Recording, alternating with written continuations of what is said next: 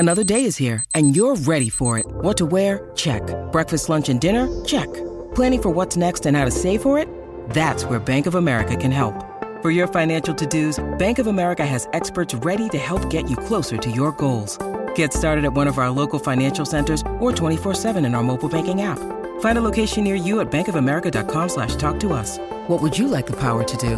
Mobile banking requires downloading the app and is only available for select devices. Message and data rates may apply. Bank of America N.A., member FDIC. When you need mealtime inspiration, it's worth shopping Kroger, where you'll find over 30,000 mouth-watering choices that excite your inner foodie. And no matter what tasty choice you make, you'll enjoy our everyday low prices, plus extra ways to save, like digital coupons worth over $600 each week. You can also save up to $1 off per gallon at the pump with fuel points. More savings and more inspiring flavors make shopping Kroger worth it every time. Kroger, fresh for everyone. Fuel restrictions apply. It is hour 2 of the game after work. Mitch Fortner and Troy Coverdale will be joined by K-State's Brian Smoller here in just a moment. Having him back on after we had him on 3 weeks ago as K-State was heading into the Oklahoma State series. I think this is a very appropriate time to have him back on after K-State gets snubbed from the NCAA tournament. We're back after also a week off from the show. Troy was on vacation. He went to Lake of the Ozarks. I watched Ozark. I'll just say this, and I'm not going to give any spoilers if you haven't seen it. And if you struggle with, or you've had issues in the past with anxiety, and it can be easily triggered from a dramatic TV show, skip this one. Because I'm not somebody that has had to deal with issues with anxiety. I'm pretty chill. I've never had a show that has triggered anxiety for me like Ozark. Really? I'll just put it that way. And the chaos, like Ozark's chaos has shock factor. And it comes out of nowhere sometimes. Great. Now Monica's going to be watching it. Oh, I'm like, if you think you can handle it, definitely watch it. I'm not even done with it. And it's a great show. I would say the only show that has ever rivaled Ozark for me, and I like it. I do like it more than Ozark. It's one of my top 5 favorite all time is Breaking Bad. Breaking Bad, especially when you got later into the show, because I've always said Breaking Bad, I think it gets better season by season. And with it getting better, so does the anxiety. It builds up. And some plot twists, some shocking events just become more dramatic. Ozark has its twists and turns, dramatic events. You're like, oh no, this guy just showed up. This isn't good. You know the blank is about to hit the fan. All right, we ready to go? All right, we're now joined by K-State's Brian Smoller. Brian, thank you so much for your time. Welcome back to Manhattan after a long trip to Arlington. But have you seen Ozark yet? I have seen that show. How'd you handle it? Did you handle it with a little bit of ease, or was your anxiety through the roof? No, I was okay. I mean, going in, I had heard that it was kind of Breaking Bad beats the Midwest. So with that descriptor, having heard you just describe that Breaking Bad was your favorite show, that was kind of the tease of it when it first came out. I'm a big Jason Bateman fan, love him just about everything. And I enjoyed it. I mean, obviously, it's got its moments. It's a little, as you say, it's a little intense, but it's kind of the same premise, right? That whatever's happened to Marty is kind of what could happen to any of us if you're faced with these decisions, which is kind of the same idea that Breaking Bad is trying to sell you on. And it's Walter just made a couple of decisions that all of us would have to try and face, and he chose one path and it just kept leading him down a darker and darker path. And that's kind of the idea with that show too. So it's pretty good. It's pretty good. Hate to see it end, but it was one that my wife and I both enjoyed watching. And it's always weird, like you're rooting for a king, like a drug kingpin. that's the protagonist in these shows. You're rooting for actually some pretty crappy people. If you think about it. No doubt. And that's part of the allure, right? You're rooting for the anti-hero to survive and make it and escape the punishment of it all. You've got to give, by the way, the folks at Lake of the Ozarks credit, at least one enterprising person They've started a restaurant named Marty Bird's. Oh, no Have they kidding. really? Well, wonderful. That's really, really brilliant on their part. I mean, and I read somewhere once where they didn't actually film the show there. They filmed parts of it there, but Yeah. they didn't film all of it there. But boy, there were different. I know maybe it was in season 1. I can't. There were early on. There were some. Your places like, oh yeah, I kind of remember that place, or I've heard of that place, and then they kind of bridged away from that. But I would think that if you're not that Branson's hurting for tourism, but the Ozarks in general, you would want to capitalize on that show and the popularity for people wanting to go and experience that. Pretty smart on their part, whoever opened that restaurant. Yeah, I think a lot of it's actually filmed in Georgia. The house that the Birds live in, that's in Georgia. I found that out yesterday. I was a little disappointed by that because I would definitely go check it out if I was in the Ozarks area. Speaking of location stuff here, Brian, now with 2 years of having the Big 12 tournament at Globe Life Field in Arlington, do you like it there or do you miss Chickasaw Bricktown Ballpark? Well, this is kind of a dilemma that is not unlike the entirety of college baseball as a sport. But I would say that from a broadcaster perspective, the setup at Globe Life Field is immaculate. I mean, we pretty much get our own booth. They have 10 broadcast booths. So each team that makes the field pretty much has your own tournament booth to set up for the whole week, which is great because with Chickasaw, not that anybody cares about us, right? That's what you're supposed to say. But in Chickasaw, there's only 3.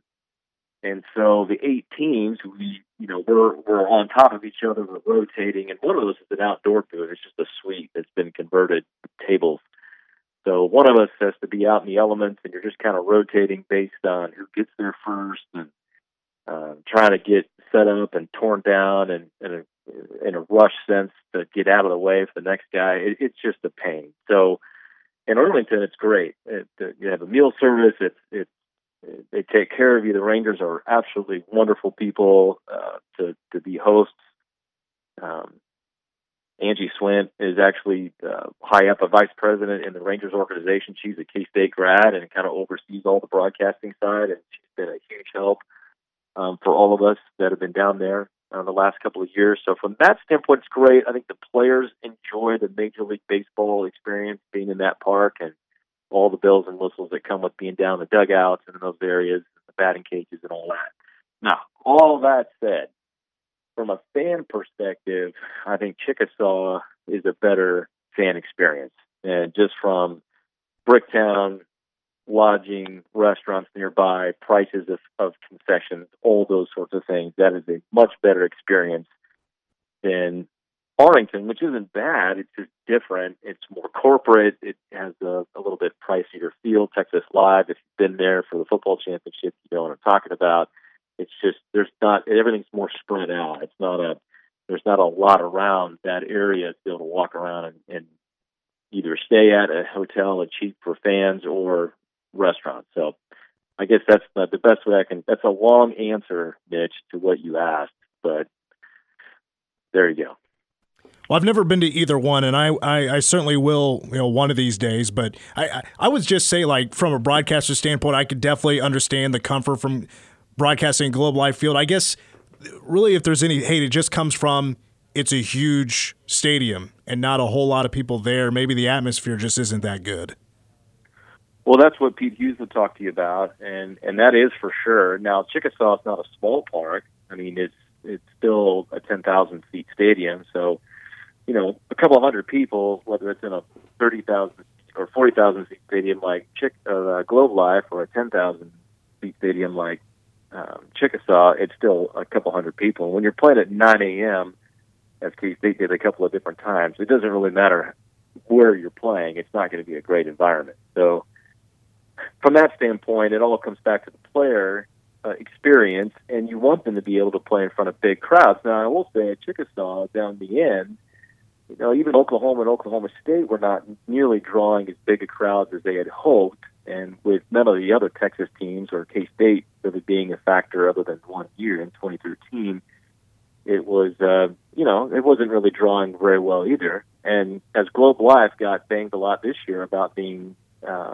not great as far as fans. They had 15,000 people there for the final, for the championship game, which is double what the SEC had for their championship game. So, pretty well attended, and it rained all day Saturday, and we didn't have to pause the game at all because they had the roof closed. So there are some advantages to being a Globe Life field. Oh yeah! Shout out to the Big 12 fans and also the Giant Barbecue Grill there in Arlington, having such a great crowd. That's awesome news to hear. And being indoors, absolutely, you don't have to worry about the elements. All right, so Monday morning rolls around after K-State goes 2-2, third straight year they make it to the semis of the Big 12 tournament. Lost twice to TCU, but they beat Texas, beat Kansas. I really liked the pitching in Arlington and kind of gave me new hope that the pitching would be a little bit better if Cats made it to the postseason. But you did a good job detailing during the broadcasts here and there of all right, now that the K-State's in this certain situation, you're kind of hoping for these teams to lose. Heading into Monday, were you feeling good, nervous, not certain about K-State's fate heading into Monday morning? Well, started to feel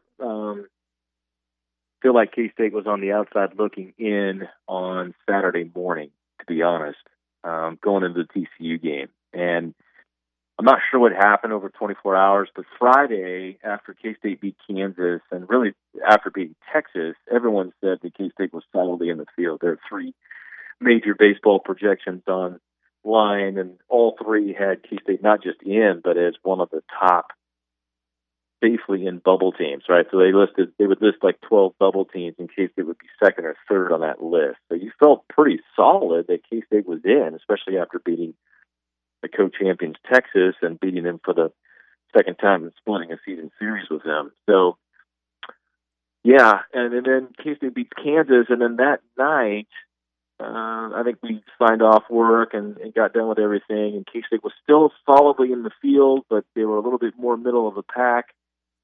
And then we woke up Saturday morning, and on our way to the park, we started getting word that K-State was now being projected as part of the first four out, and Oklahoma was in.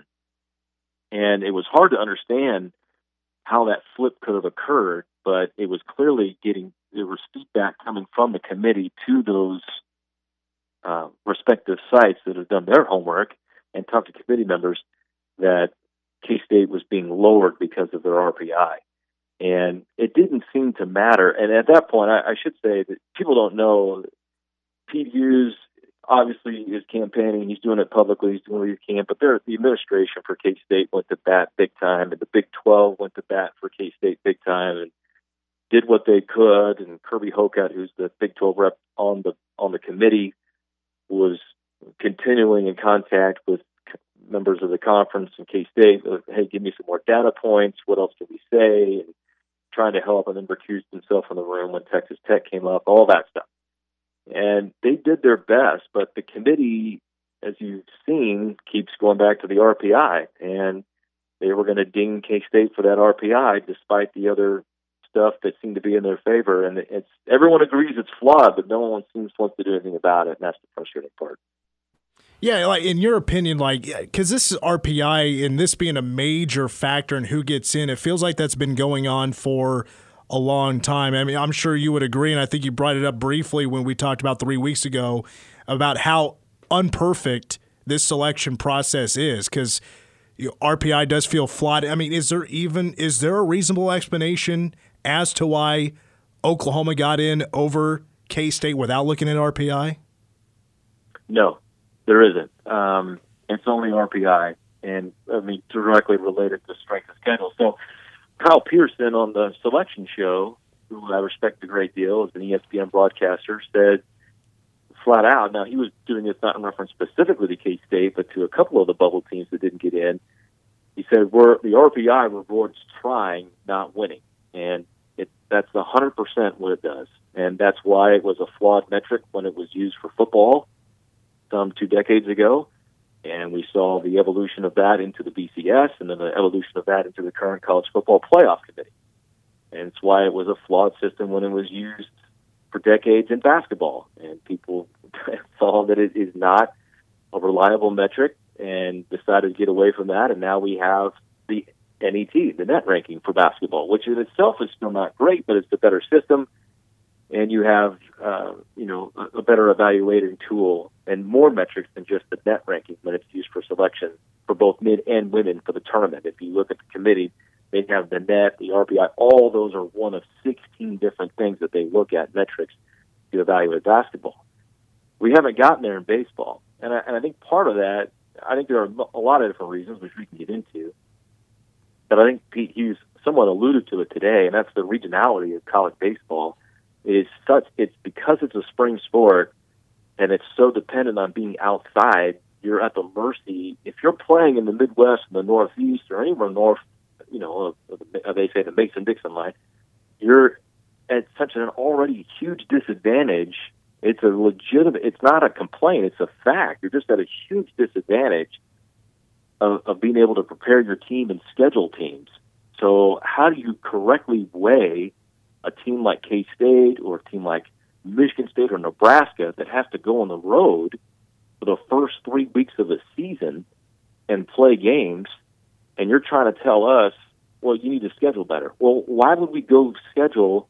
We're going to be on the road for those 3 weeks. Why would we go schedule teams that are just going to beat our brains in, and then before we can even get our team a little bit of footing, and then you come back home and try and play your home games and try and play catch-up the rest of the season? That makes no sense. Oklahoma's being rewarded for playing a schedule that had a lot of teams that were pretty mediocre, and they themselves went mediocre against them, around 500 and under 500 in league play. And they get rewarded with a berth in. K-State played some winnable games on the road, won most of them, missed a month with Kalen Culpepper. They went 13-6 during that stretch. They lost 4 of those 6 games to teams at an RPI of 200 or worse. 2 of those were in conference, but they were without their best player in Kalen Culpepper, arguably one of their best players. So how do you measure that? There's no way to measure it. And that's the hard part when it comes to everyone that says, yeah, it's a flawed system. John Cohen is on TV saying, yeah, it's a flawed system. We should do something about it, but nobody wants to take the bull by the horns and be the ones to change it. And that's what Pete Hughes is trying to change right now.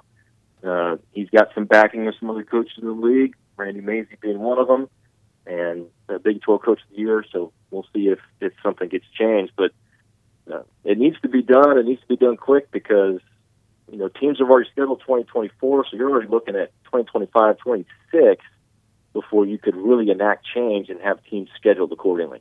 Yeah, that's going to bring up my next point because, baseball gets scheduled a couple of years out prior, right? And you mentioned the regionalized part of the game. That was kind of my next topic was just kind of, in a way, maybe simplified a little bit. So you have your non-con, your 3-game series, you play them some at home, and like K-State went out to UC Irvine, won 2 of 3, and UC Irvine was a good team. They were one of the other first 4 out.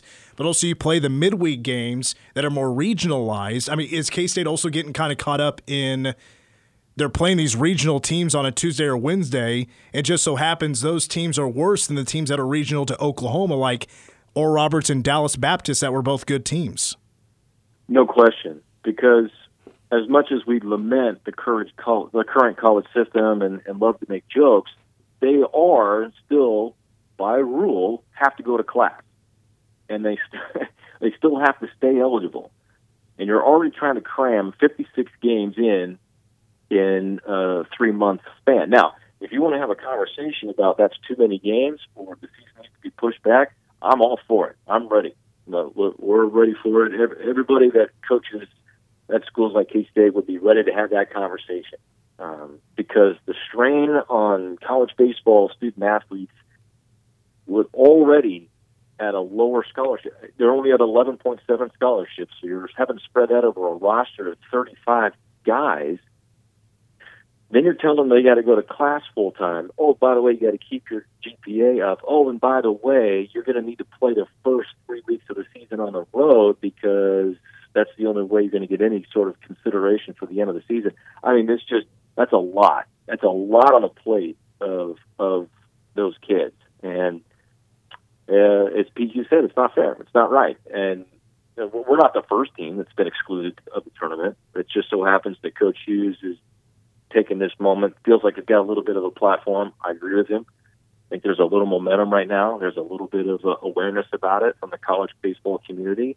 And listen, every sport that we've mentioned to this point, football, men's basketball, all reached this point. There's a tipping point where somebody decides enough is enough. All right, we got to come up with something better. And I hope it's now. Because I feel terrible for the seniors. There are a lot of guys coming back on this K-State baseball team, but guys that are seniors that put in everything they had, thought they were in one day, and then 24 hours later are not because someone didn't have the courage to just look past RPI is a little hard to swallow. Speaking with K-State broadcaster Brian Smoller, I totally hear you about moving the start of the season till later day. I mean, K-State maybe wouldn't have to start first 2 weeks on the road. I mean, 2 weeks straight on the road without going to class, and maybe you can force like a team like Arizona, who finished 12-18 in Pac-12 play, and they played 34 of their first 36 games in their home state. Didn't have to go anywhere for the first over a month and a half before they traveled to Los Angeles, California, not too far from where they are in Arizona. Brian, to wrap up here, to put a bow on this, you've mentioned Caitlin Culpepper a bunch, but just about his talents this year. Maybe not just him, but maybe as a team or more individually. What do you think we're going to remember about the 2023 K-State Batcats, other than, of course, being left out barely of the NCAA tournament? Well, it's interesting. I went back the other last night, and I was looking through some stuff on my phone, and I went back and I saw I had taken notes during Coach Hugh's press conference to begin the season, and you were there, or you weren't there, but I sent it to you later. We sent you the audio. We rolled through it and picked through it all, and I remember him saying this group had a little bit of a different feeling about them as far as culture and tight-knit. And, coaches love to use those words a lot, but he pointed to the fact that this group seemed to be really tight. And beyond just the fact they liked each other, they really wanted to work hard and change something with K-State. Yes, they did not make the tournament, but there was a big feeling all year long that this was the start of something, that K-State was beginning to turn the corner under Pete Hughes and begin to take off. And, I don't say that lightly. You feel like that's been the case a couple of different times in other sports, but this had a different feel to it. I don't know if it was just because of the seasons we had for football and men's basketball, but Rudy Darrell has made a huge impact, I think, on the pitching side and recruiting. I think they're very excited about what they have coming in next year. They're active in the portal as we speak. And there's a lot of momentum around K-State. They're getting a lot of notoriety. It doesn't hurt that Jerome Tang and Jareen Dowling are wearing K-State baseball jerseys while they're out recruiting. That's kind of nice. But I don't know. If we remember this team, you're going to remember Tyson Neighbors coming in. If he doesn't win National Stopper of the Year, then he'll be a first-team All-American. The combination of Culpepper and Goodwin on the left side, defensively as good as it gets. Rafael Pelletier, all-conference catcher, kind of a breakout season. 30 days breakout season. This is a group that is hungry. They're blue-collar. They play with a chip on their shoulder. And I'll tell you what, just from the conversations I've heard and had with team members, staff, and all that, they are taking this the right way, and that is they are highly motivated for 2024. There is a massive chip on the shoulder for next year. So I don't know if it'll be like the Royals when they missed the World Series title and they came back the next year with a big chip on the shoulder. That's what it feels like. This is obviously much smaller, and they're not in the postseason, but this is a motivated bunch that's all coming back next year. It's going to be a lot of fun in Manhattan, Kansas, I think, in the spring of 2024, especially with teams like Texas coming to town for the last time. There's no doubt about it. And, heck, for us, soccer and volleyball would just be right around the corner. Early August, we'll get things going again. But you have anything planned fun for the summer? I don't know. Right now, time off. I was hoping I'd be on the road here tomorrow going to a regional. But, no, time off this summer and spending time with family. We'll take some vacations and crank it all back up at the end of July, getting ready for August. And yeah, it'll be here before we know it. We've got 2 new control rooms coming online for K-City CTV, part of our remodeling and upgrading of everything that'll be part of the new volleyball arena. So it'll be we got a lot of work to do to get ready for that over the next 2 months, and then we'll be off and running. Well, Brian, as always, I appreciate it. It's great to hear you and Matt on the call for the Big 12 tournament in Arlington, Texas, and always kill it on, of course, Big 12 Now on ESPN Plus. And thank you for all the help you give me during the season. So if I don't see you in the next couple of months, enjoy your summer. All right, buddy. Same to you. Talk to you later. It's Brian Smoller from K-State Athletics, K-State broadcaster here on The Game as we talk K-State baseball. Let's take a break. More of The Game next.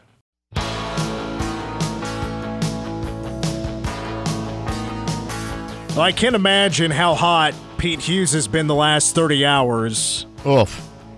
Maybe the statement that he released earlier today, about 3 hours ago, might be, just putting it mildly, the frustrations that he is now one of the latest coaches to have to deal with.